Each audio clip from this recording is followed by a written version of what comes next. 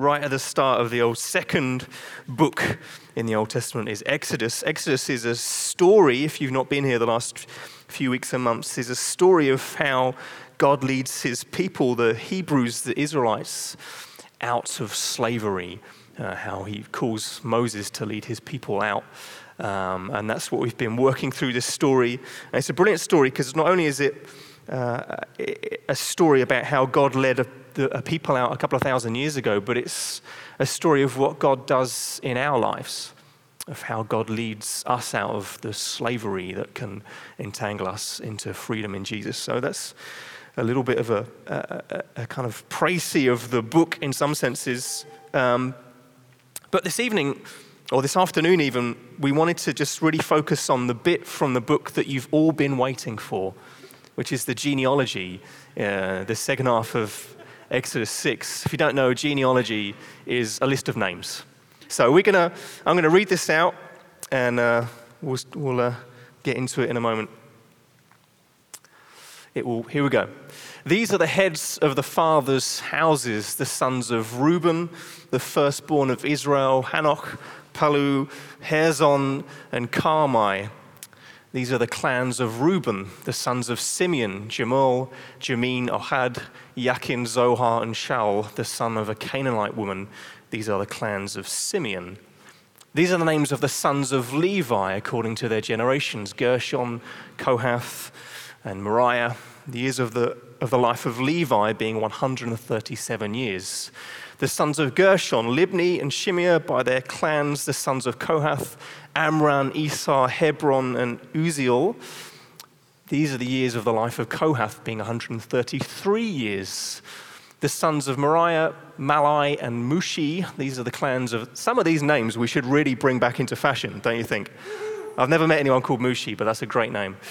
These are the clans of the Levites according to their generations. Amram took his wife, Jochebed, his father's sister. I'm just seeing if any of you have figured that out here. Okay. Because if none of you have noticed that that's a bit weird, then I can just skip that and I don't have to explain what's going on here. The fact that Amram took as his wife his father's sister, that's his auntie. Okay. So the pen is dropping. We'll get to that later. None of you had noticed, had you? Well, we could have just completely missed that and that would have been fine. She bore him Aaron and Moses. There you go. The years of the life of Amram being 137 years. The sons of Ishar, Korah, Nepheg, and Zichri. The sons of Uziel, Mishiel, Elisaphan, and Sitiri. Aaron took as his wife Elisheba, the daughter of Amminadab, and the sister of Nashon, and she bore him Nadab, Abihu, Eleazar, and Ithamar. The sons of Korah, Asir, Elkanah, and Abisapha. These are the clans of the Korites. Eleazar, Aaron's son, took as his wife one of the daughters of Putiel, and she bore him Phinehas. These are the heads of the fathers' houses of the Levites by their clans. These are the Aaron and Moses to whom the Lord said, "Bring out the people of Israel from the land of Egypt by their hosts." It was they who spoke to Pharaoh, king of Egypt, about bringing out the people of Israel from Egypt. This Moses and this Aaron. On the day when the Lord spoke to Moses in the land of Egypt, the Lord said to Moses, "I am the Lord. Tell Pharaoh, king of Egypt, all that I say to you." But Moses said to the Lord, "Behold, I am of uncircumcised lips. How will Pharaoh listen to me?" Let me pray. God, we ask for help to make sense of your word, Father. We believe that all of Scripture is God-breathed and speaks to us. And we pray that you would speak to us this afternoon. Amen. Now, the first question when you come across this, maybe if some of you have read a Bible before, you would have got to various parts of the Bible where you get these genealogies, these lists of names, and you probably would have asked, why? What on earth is going on? Which is what I've spent most of the week asking myself. Why? So I thought we'd tackle some of those whys straight off the bat. So first of all, I guess a really good question is, why even the Bible? Because maybe you've come in here and you're not a believer in Jesus, or maybe you're not sure, or you've got some questions, or you've been coming here regularly, and you might think, why do every week they spend so much time studying the Bible? What's that about? What are they trying to achieve? What's their point? Surely there are better things that we could be doing on a Sunday afternoon. And obviously there's lots of people in our city who choose many other things to do rather than come to church and spend time studying the Bible. So why do we do that? Well, first of all, we honestly believe that this book, the Bible, has the power to change your life. It's not just a book of rules or a book of myths and stories from thousands of years ago, but within it is the words of God that speak right into our hearts. It says in Isaiah, "For as the rain and the snow come down from heaven and do not return there, but water the earth, making it bring forth and sprout, giving seed to the sower and bread to the eater, so shall my word be that goes out from my mouth. It shall not return to me empty, but it shall accomplish that which I purpose, and shall succeed in the thing for which I sent it." God sent his word to us for a purpose. Like when a cloud comes over and we might complain about it because we're stuck out on our bike getting soaking wet, but there'd be many parts of the world that we lived that we would rejoice if a cloud came over and it rained on us, if we've been through a long season of drought or whatever, because the rain is God's provision to us. The same way that rain comes and feeds the earth so that plants and food can sprout up, so the word of God feeds our souls. It comes and waters us, blesses us. Now, obviously, we don't worship the Bible. We're passionate about it, but it's not something that we worship. But the wonderful thing is this book, it points us to Jesus. That's perhaps its main purpose, is it points us to Jesus. It says in John 5, this is Jesus speaking. He said, "You search the scriptures because you think that in them you have eternal life, and it is they that bear witness about me." That was Jesus' message. To all the Pharisees and the Sadducees who were quoting scriptures at him, he said, "You search the Bible." And he was talking about these books. He was talking about books like Genesis and Exodus. You search them trying to find eternal life, but actually they speak about me. That's what the Bible's about. It tells us about Jesus all through the Bible, not just the New Testament, the Gospels, but all through the Bible. Scripture is a quote here from a guy called Kevin Van Hooser. He said, "Scripture is the voice of God that articulates the word of God, which is Jesus Christ." Scripture is speaking to us, the Bible's speaking to us about Jesus. And you might think the next question, well, you can make sense of the Bible, but why the Old Testament, right?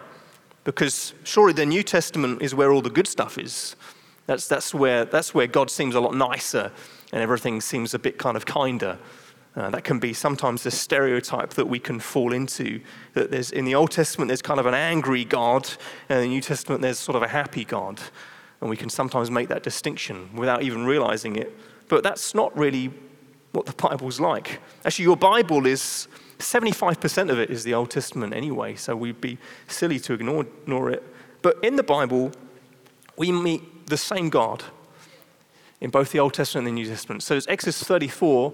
This is an encounter that Moses has with God. It says the Lord passed before him and proclaimed, the Lord, a God merciful and gracious, slow to anger, and abounding in steadfast love and faithfulness."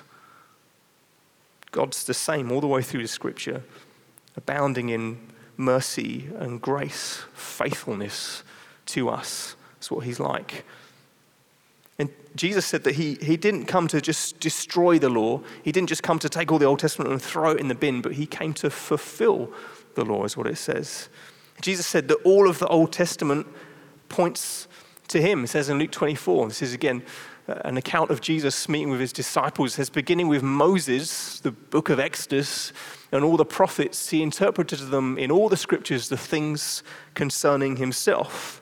So Jesus literally sat down with his disciples, read Exodus, which we've been working through, and explained to them how it pointed to him, how it was about him. So when we read Exodus, that's the thing that we should be looking for in our hearts. Where does this tell us about Jesus?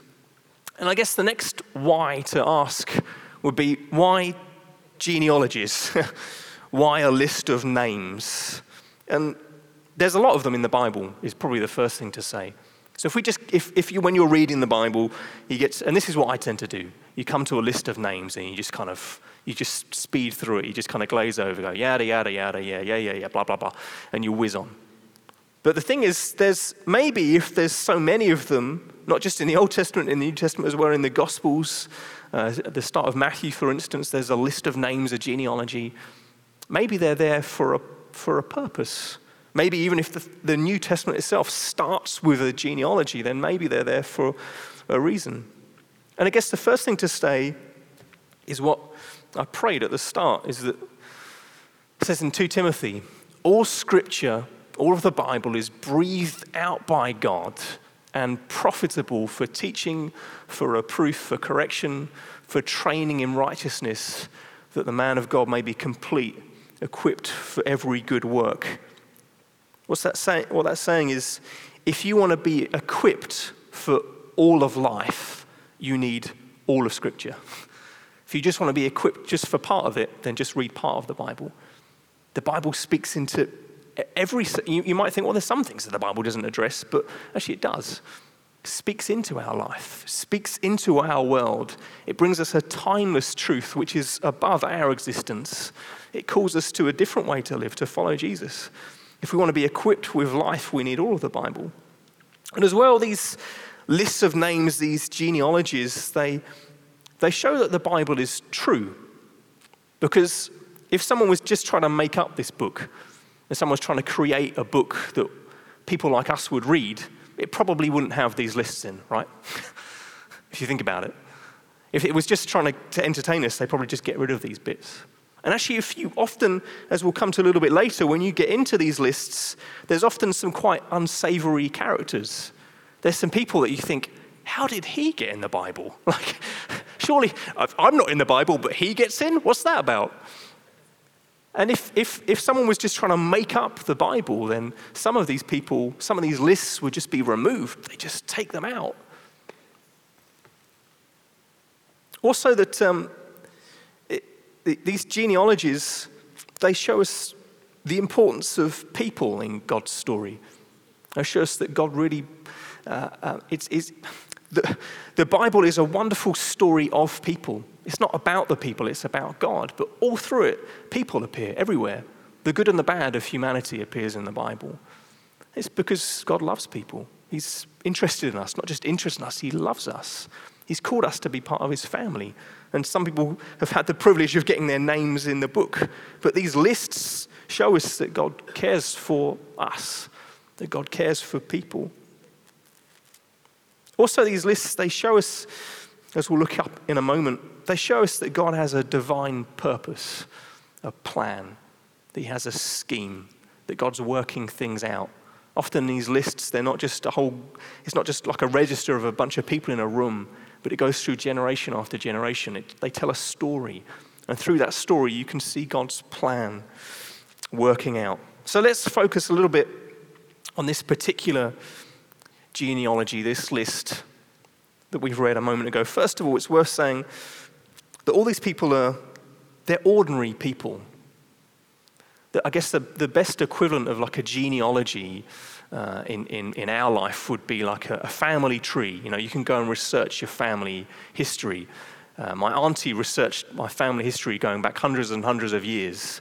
And most of my relatives were smugglers, basically. Smugglers and farm labourers. So there you go.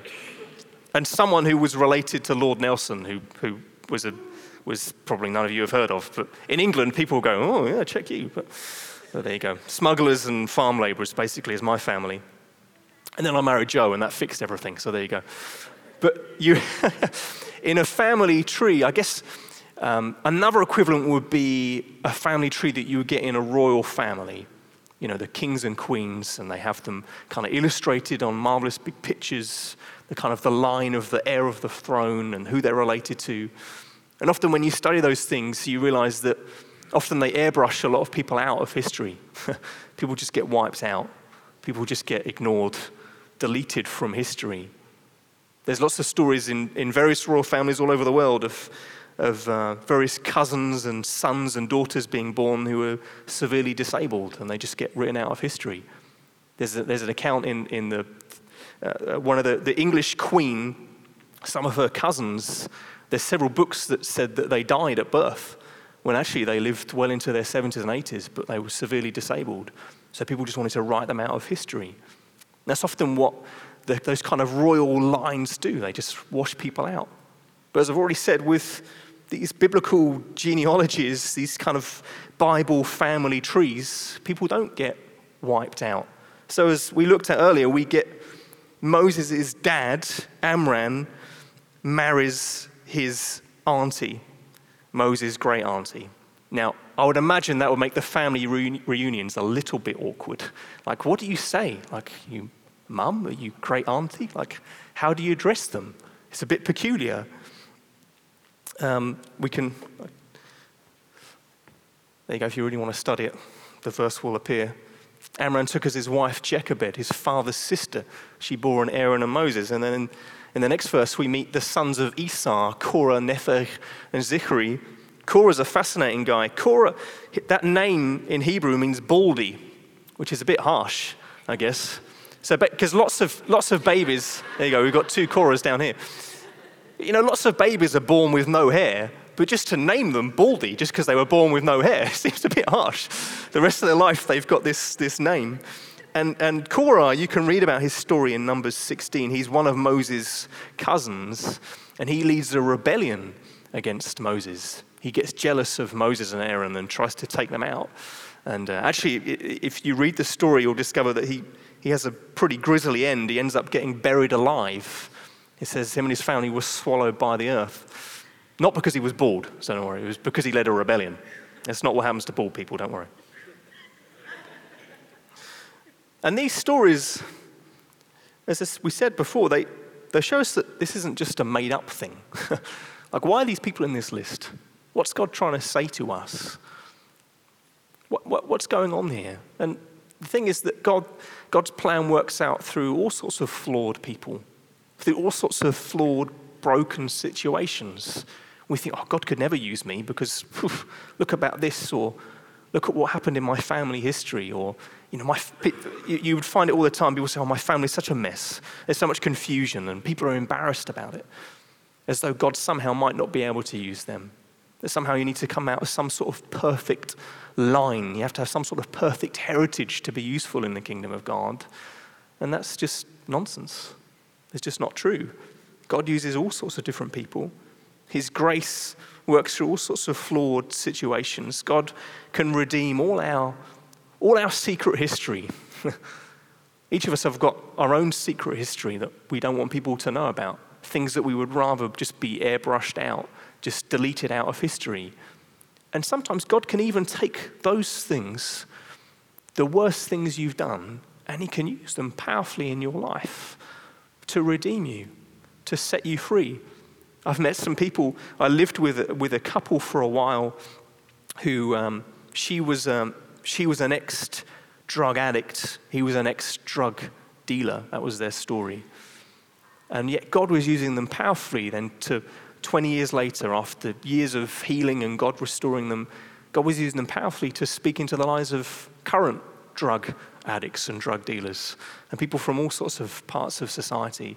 And God took their horrible story, and some of their story was genuinely horrible, and he redeemed all of it and used them and sent them back into his world to serve his purposes. And for all of us, we're all surrounded. It's not just that we're flawed and ordinary, but as well within our family, within this church, our own family tree, we're surrounded by other people that are ordinary and flawed.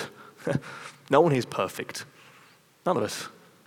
And that should be a wonderful release to us, because God's called us all together for a purpose, for a reason. So God's people are very ordinary, and also with family. You see this in this list. It starts by saying, at the start of the list, it said, these are the heads of their fathers' houses. And God lists them through this list in groups together as families. You see, because in God's plan, it's not just that God cares about individuals, but he cares about family. about family units. And God spreads his grace often through parents. Some of us here in the room would be parents. Some of us, well, all of us would have parents. Some of us will be parents in the future. And I don't mean that children are saved by our faith. They're definitely not saved by our faith. But we get a role as parents of pointing our children even to Jesus. It's like a prophetic role. It's like when John the Baptist says, look at the Messiah. Look at the one who's coming. We get to do the same. We get to say to our children, look at Jesus. We get to spend our parenting life pointing them to him, using different situations, using the Bible, using our time with them to remind them all the time who Jesus is and what he's done for them. We can't save them. They won't be saved by our faith, but we get to point our kids to Jesus. In Joshua 24, as the writer's looking at the brokenness of the world around him, he says, but as for me and my house, we will serve the Lord. And each parent gets to make that decision. No matter what's going on around you, no matter what's going on in our city. Sometimes our kids come home from school and tell us all sorts of stories and things, and you think, oh goodness, good grief. How do we parent our kids through this? How do we get them to decide between right and wrong, and how that works out? But we get to say, we're going to serve the Lord. We don't necessarily know sometimes how to navigate the difficulties in society, the challenges that they'll face, but we get to point them to Jesus. And that's something that's important for dads in particular. It's not that mums don't have a role, but it's worth talking directly to the men in the room, because it's often the guys in our society that abdicate or that are absent. And fathers can be absent physically, they're just not there. In our kids' classes at school, there are many, many, many families where the dads aren't there. They're just not there. So many kids that don't have fathers, or they see them every now and again or from time to time. But even if we are there, we can be absent emotionally. We can be absent spiritually.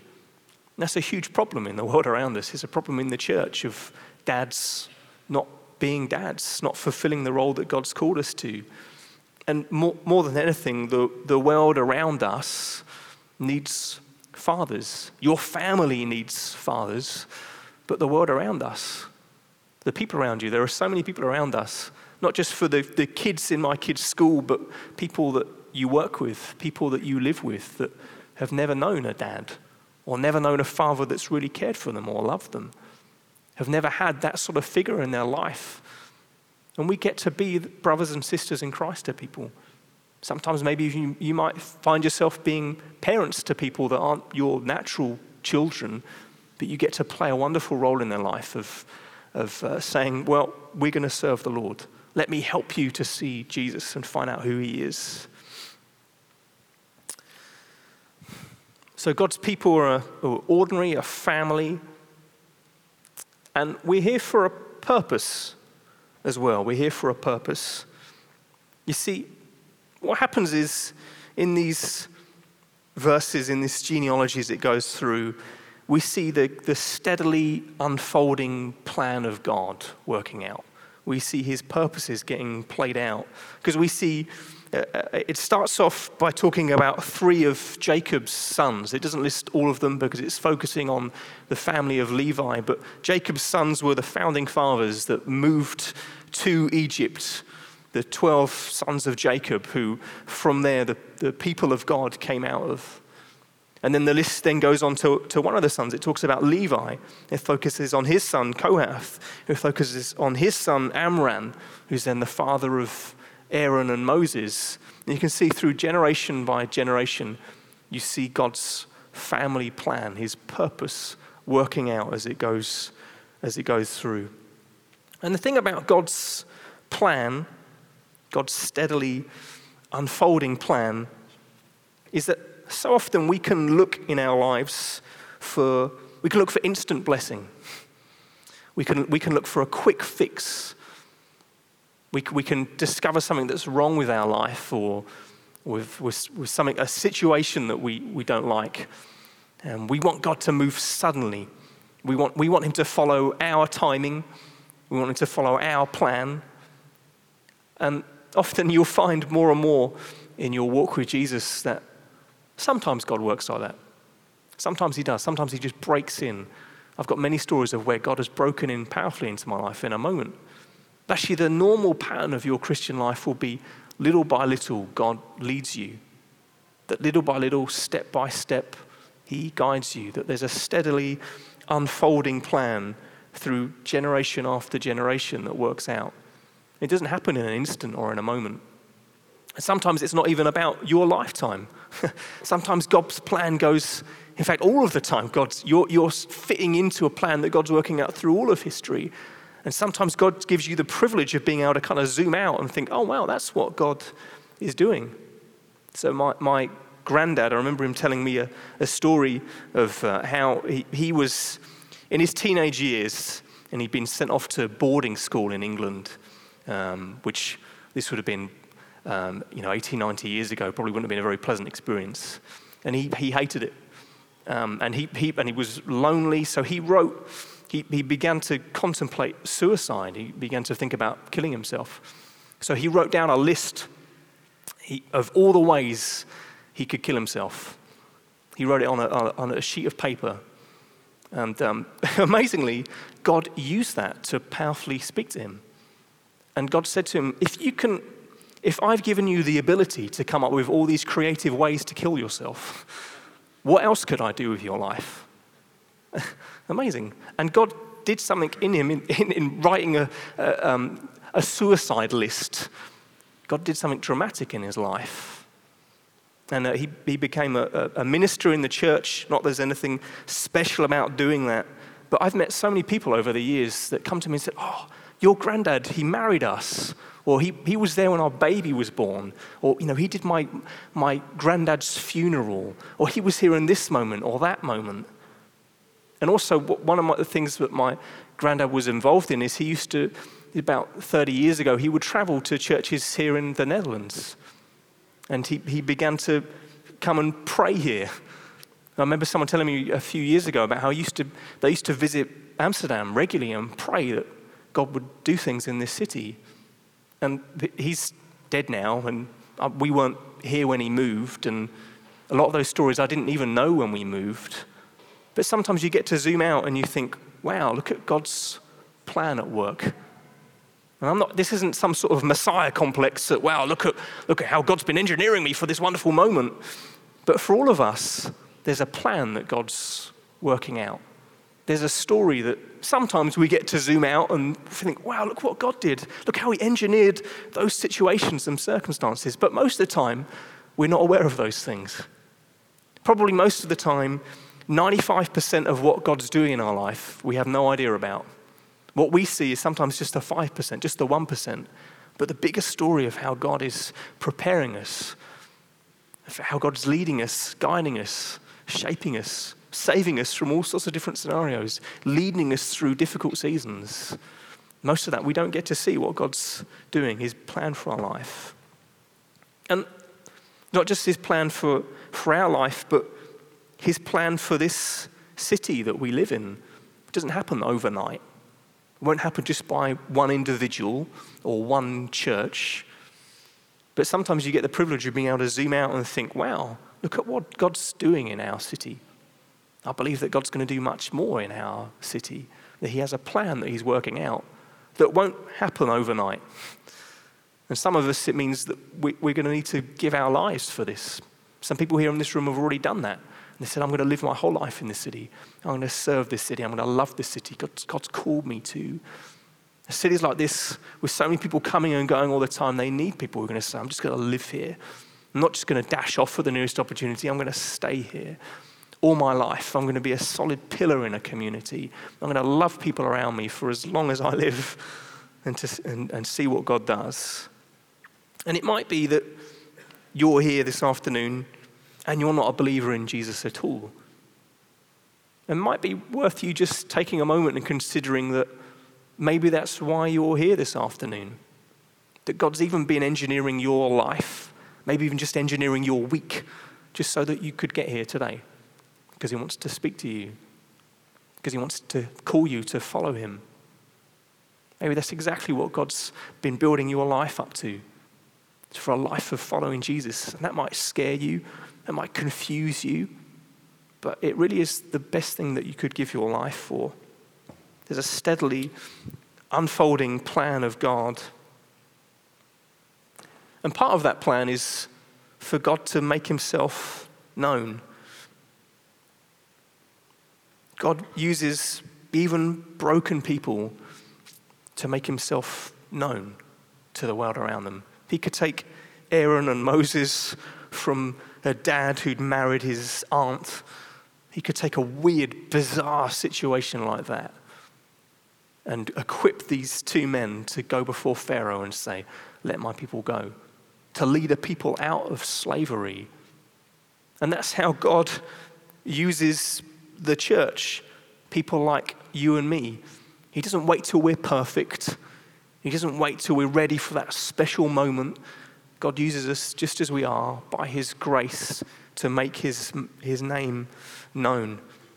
In Ephesians, we find the Apostle Paul, he says, though I'm the very least of all the saints, he didn't mean the saints in like a Roman Catholic term, he meant as in all believers, people that follow Jesus. He said, I'm the very least.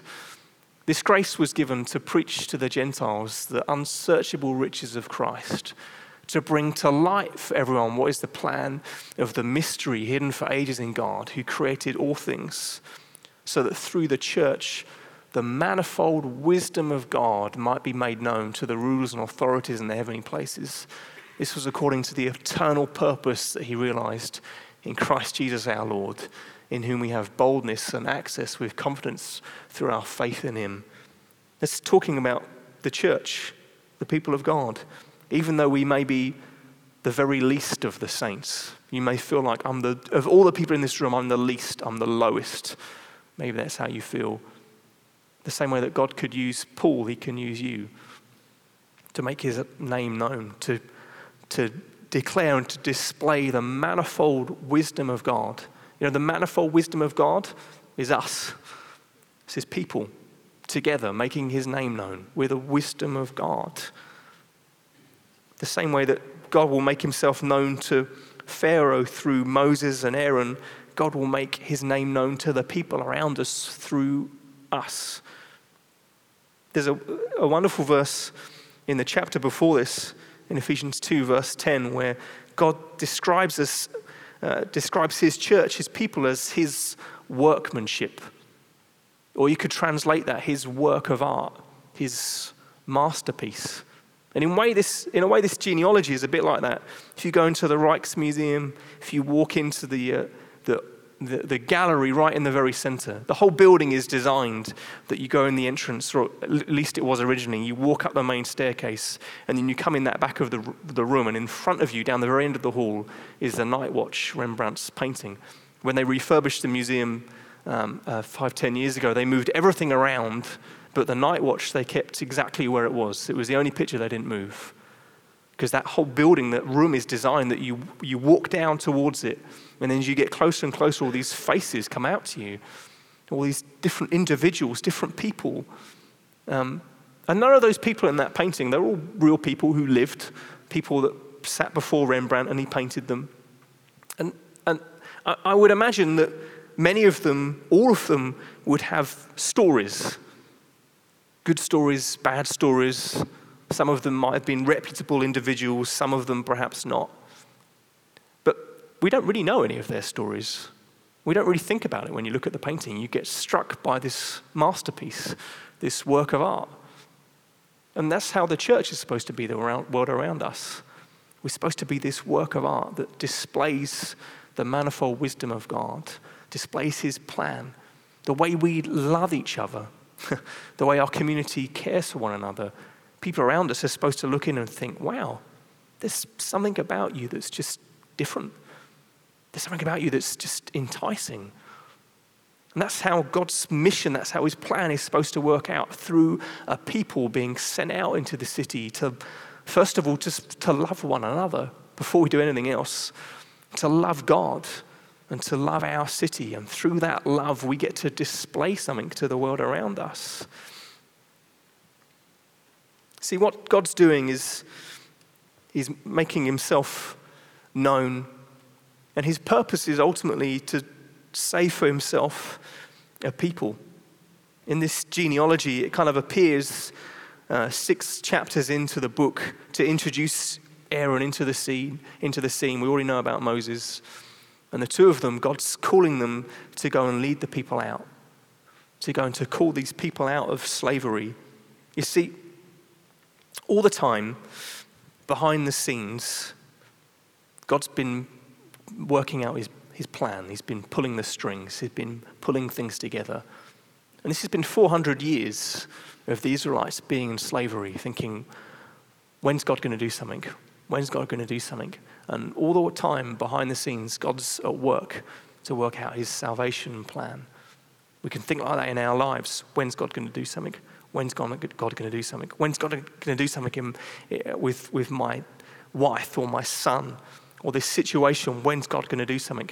All the time he's at work, just pulling the strings. Behind the scenes, God's at work all of the time. And he's working out this grand salvation plan. He's been moving all the protagonists, all the chief characters into their right position, into place. He's been engineering everything to work out his plan, his big story. Let me just finish by reading this verse from Ephesians 1. It says, he chose us in him before the foundation of the world, that we should be holy and blameless before him. In love, he predestined us for adoption to himself as sons through Jesus Christ, according to the purpose of his will. See, God's plan has not just been working out through 400 years of the Israelite history. It's not just been working out through your parents and your grandparents. God's plan for your life goes beyond time itself, before the foundation of the world. Before God made our planet. Even think about that for a second. God chose you. That's what it said. He chose us in him before the foundation of the world. That's not just a nice metaphor that the book is using. It's saying that God picked you out. He chose you. God has a plan for you. God has a purpose for you. And he decided it millennia ago. And he called you to be part of his purposes, to be part of his plan. So you can read this genealogy and see how God's plan works out through 400 years. But that's really just a hint, just a whisper of what God's been doing through all of time and eternity to call you to him, to draw you to him, to call you to follow him, to love him, to serve him.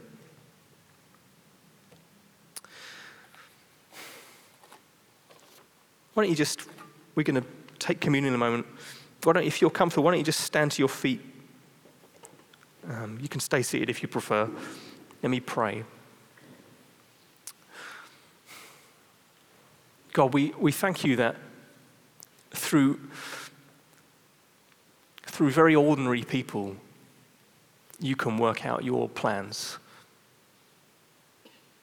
We thank you, God, that you've chosen us to be part of your plans, even despite our mess and mistakes,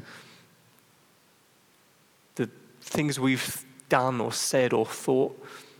Despite all of those things, you chose us. It's not that you just chose us before the foundation of the world and then you discovered last week that we'd actually made a bit of a mess of things and you've decided to unchoose us. It doesn't work like that, God. You've chosen us by your grace. We thank you, Jesus, that there was a salvation plan that was working out through history. That just as Moses and Aaron were able to lead the people out, Jesus, you've led a salvation plan, that you died for us. You gave your life for us to lead us out, that you called us, you chose us to follow you. And all the sin and all the mess that should stop us, that should just stop us in our tracks, is forgiven. You've made us righteous now. We can follow you. We can live for this purpose that you've given us. Thank you, Jesus, for your grace on our lives.